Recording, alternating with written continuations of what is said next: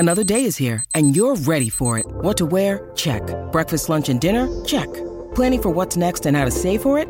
That's where Bank of America can help. For your financial to-dos, Bank of America has experts ready to help get you closer to your goals. Get started at one of our local financial centers or 24/7 in our mobile banking app. Find a location near you at bankofamerica.com/talktous. What would you like the power to do? Mobile banking requires downloading the app and is only available for select devices. Message and data rates may apply. Bank of America N.A., member FDIC. Turn up the volume. We're crossing live to the sports desk. What's fresh? What's making waves? Let's find out. Polaris, of course, bring us the sports desk, and they've got special offers at their dealers right now. You can get a free roof, windscreen, rear panel, wiper kit, and tow hitch, valued at $5,000 on a Polaris Ranger 1000. That's just one example. Louis, what's on the desk this morning? So much. There's so much. So we'll do our best. Let's start with golf. And I think Ryan Fox is...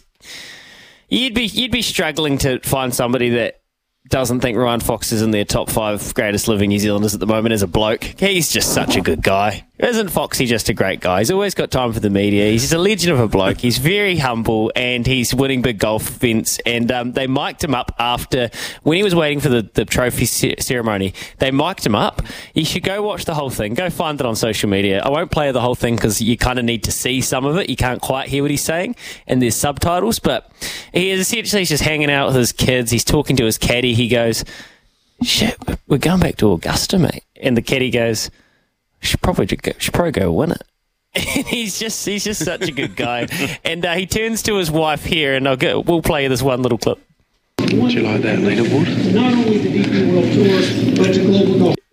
He's got this big grin on his face, and then he goes, "Rahm, Hovland, Scott, Fox."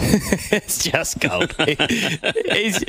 He's just such a Kiwi, you know. He's just such a good New Zealander. You struggle to find anyone not just overjoyed for him. He's just such a legend of a guy, and it's just a real good win for one of the good guys. And Liam Lawson would fall into that bracket as well. Another guy who doesn't turn his back on us, like he's you can hear him. He's accessible to New Zealand media still. I don't know for how much longer, but hopefully he follows the Fox way of thinking and makes sure he always does have a connection here, and he's got local New Zealand sponsors, and so it's just 2 great results, and there's a bit of synergy there between those blokes. I just thought I'd mention David Bolesky's 3 for free.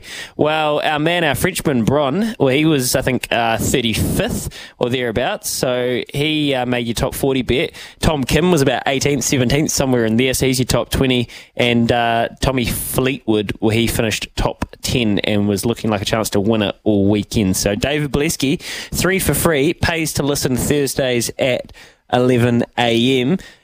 Elsewhere, another good Kiwi who we like catching up with and always makes himself accessible, Tom Walsh. Well, Walsh has fired out, how's this? His second best career distance to get a bronze in on the Diamond League podium. So this shows how competitive the world shot put is at the moment. A man who at one stage was pretty dominant. Well, he's now throwing his second ever biggest throw, and obviously it's a shame he couldn't time it up for the World Champs, but remember, he had that great result in London, and we spoke to him, and he was trending the right way. Well, he's managed to heave 22.69 metres here to finish third, and that just shows, you got Joe Kovacs and Ryan Krauser out there throwing 22.93. There's a bit of work to do, but he has still got the zest and the hunger for it, and he is still putting up massive results and, nearly getting to that personal best. So good on you, Tom Walsh. Smithy, I think that's a fantastic result for another good guy we like to support. Absolutely, Louis. It's just it just keeps raining success for our New Zealand sporting people at home and overseas at the moment. Every weekend just seems to bring much more to the table.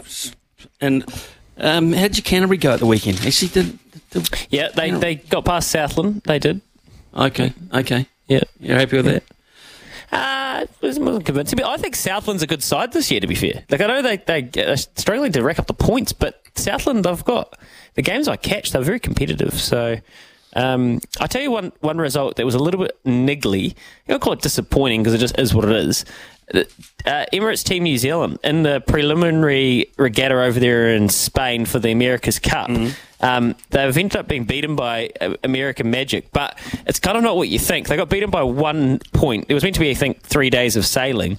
The Spanish weather did not play ball, and we ended up crashing and didn't really get an opportunity to have a crack at them at the end. So lightning, thunder, heavy rain, unpredictable wind, and ultimately we were out of...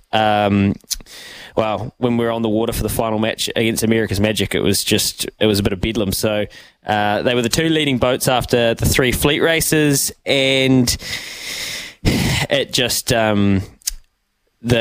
we couldn't reach the starting gate in the 10-minute limit to trigger racing. So unfortunately, officials had to abandon the race in dying winds, and American Magic were declared the winners in the first of the 3 prelim regattas. So a little bit disappointing, but just is what it is.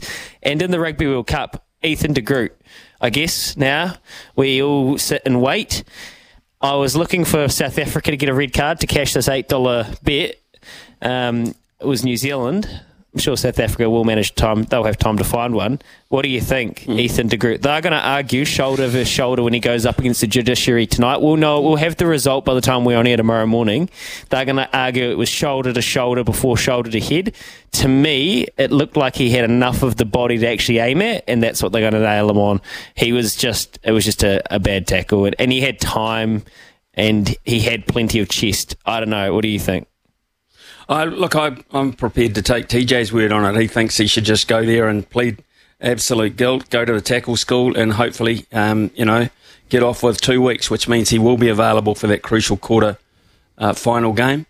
It'll be 2 matches, actually. We don't play for 2 weeks, but 2 matches. So he would be available then for the quarter final game. And, of course, the de Groot-Taylor Lomax combination has been so crucial, hasn't it? And the way that the All Blacks have handled their set pieces.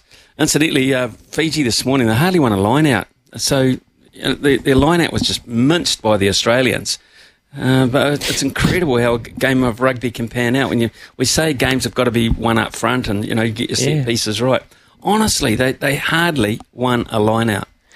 Well, I mean, this is what, Eddie Jones says, looking at the positive, we didn't give up. Well, you lost by 7 points to Fiji. You scored 15 points. I know you didn't give up, but it's pretty bad. And all of a sudden, Wales, Australia, next Monday, Smithy, 8 a.m. So we're coming off the back of it. And Wales, they got past Portugal, but I wouldn't call it convincing. It's almost going to be a bit of a train wreck to watch. It's going to be fantastic in a way. And we're going to be bouncing off the back of it either with Australia and Eddie Jones' tail well between their legs, or a result that would see Wales, and hopefully that at some stage it's going to get a bit confusing with points differentials and stuff, but hopefully I just want Fiji to get their rewards to be able to go through. Well, they've got an opportunity now to rack up some points, Fiji. They play Georgia, who will be tough physically up front, and then they've got the opportunity to have a real crack, and they'll know, because I think they're the last game in the pool, how many points they'll need when they play Portugal, and that's gettable, very, very gettable. So interesting. Just some EPL action overnight. Bournemouth 0, Chelsea 0. Chelsea's woes continued, as do Everton's, beaten at home by Arsenal 1-0. So I can't say I would imagine Ricardo's left the building very quickly after his result at the weekend, losing to Brighton. He didn't turn up. Yeah? Oh, he didn't turn up to work. Fair enough. Oh, God, really? Okay, right. Louis, you've got news of a new prize for us this morning. It's 0800 150 811.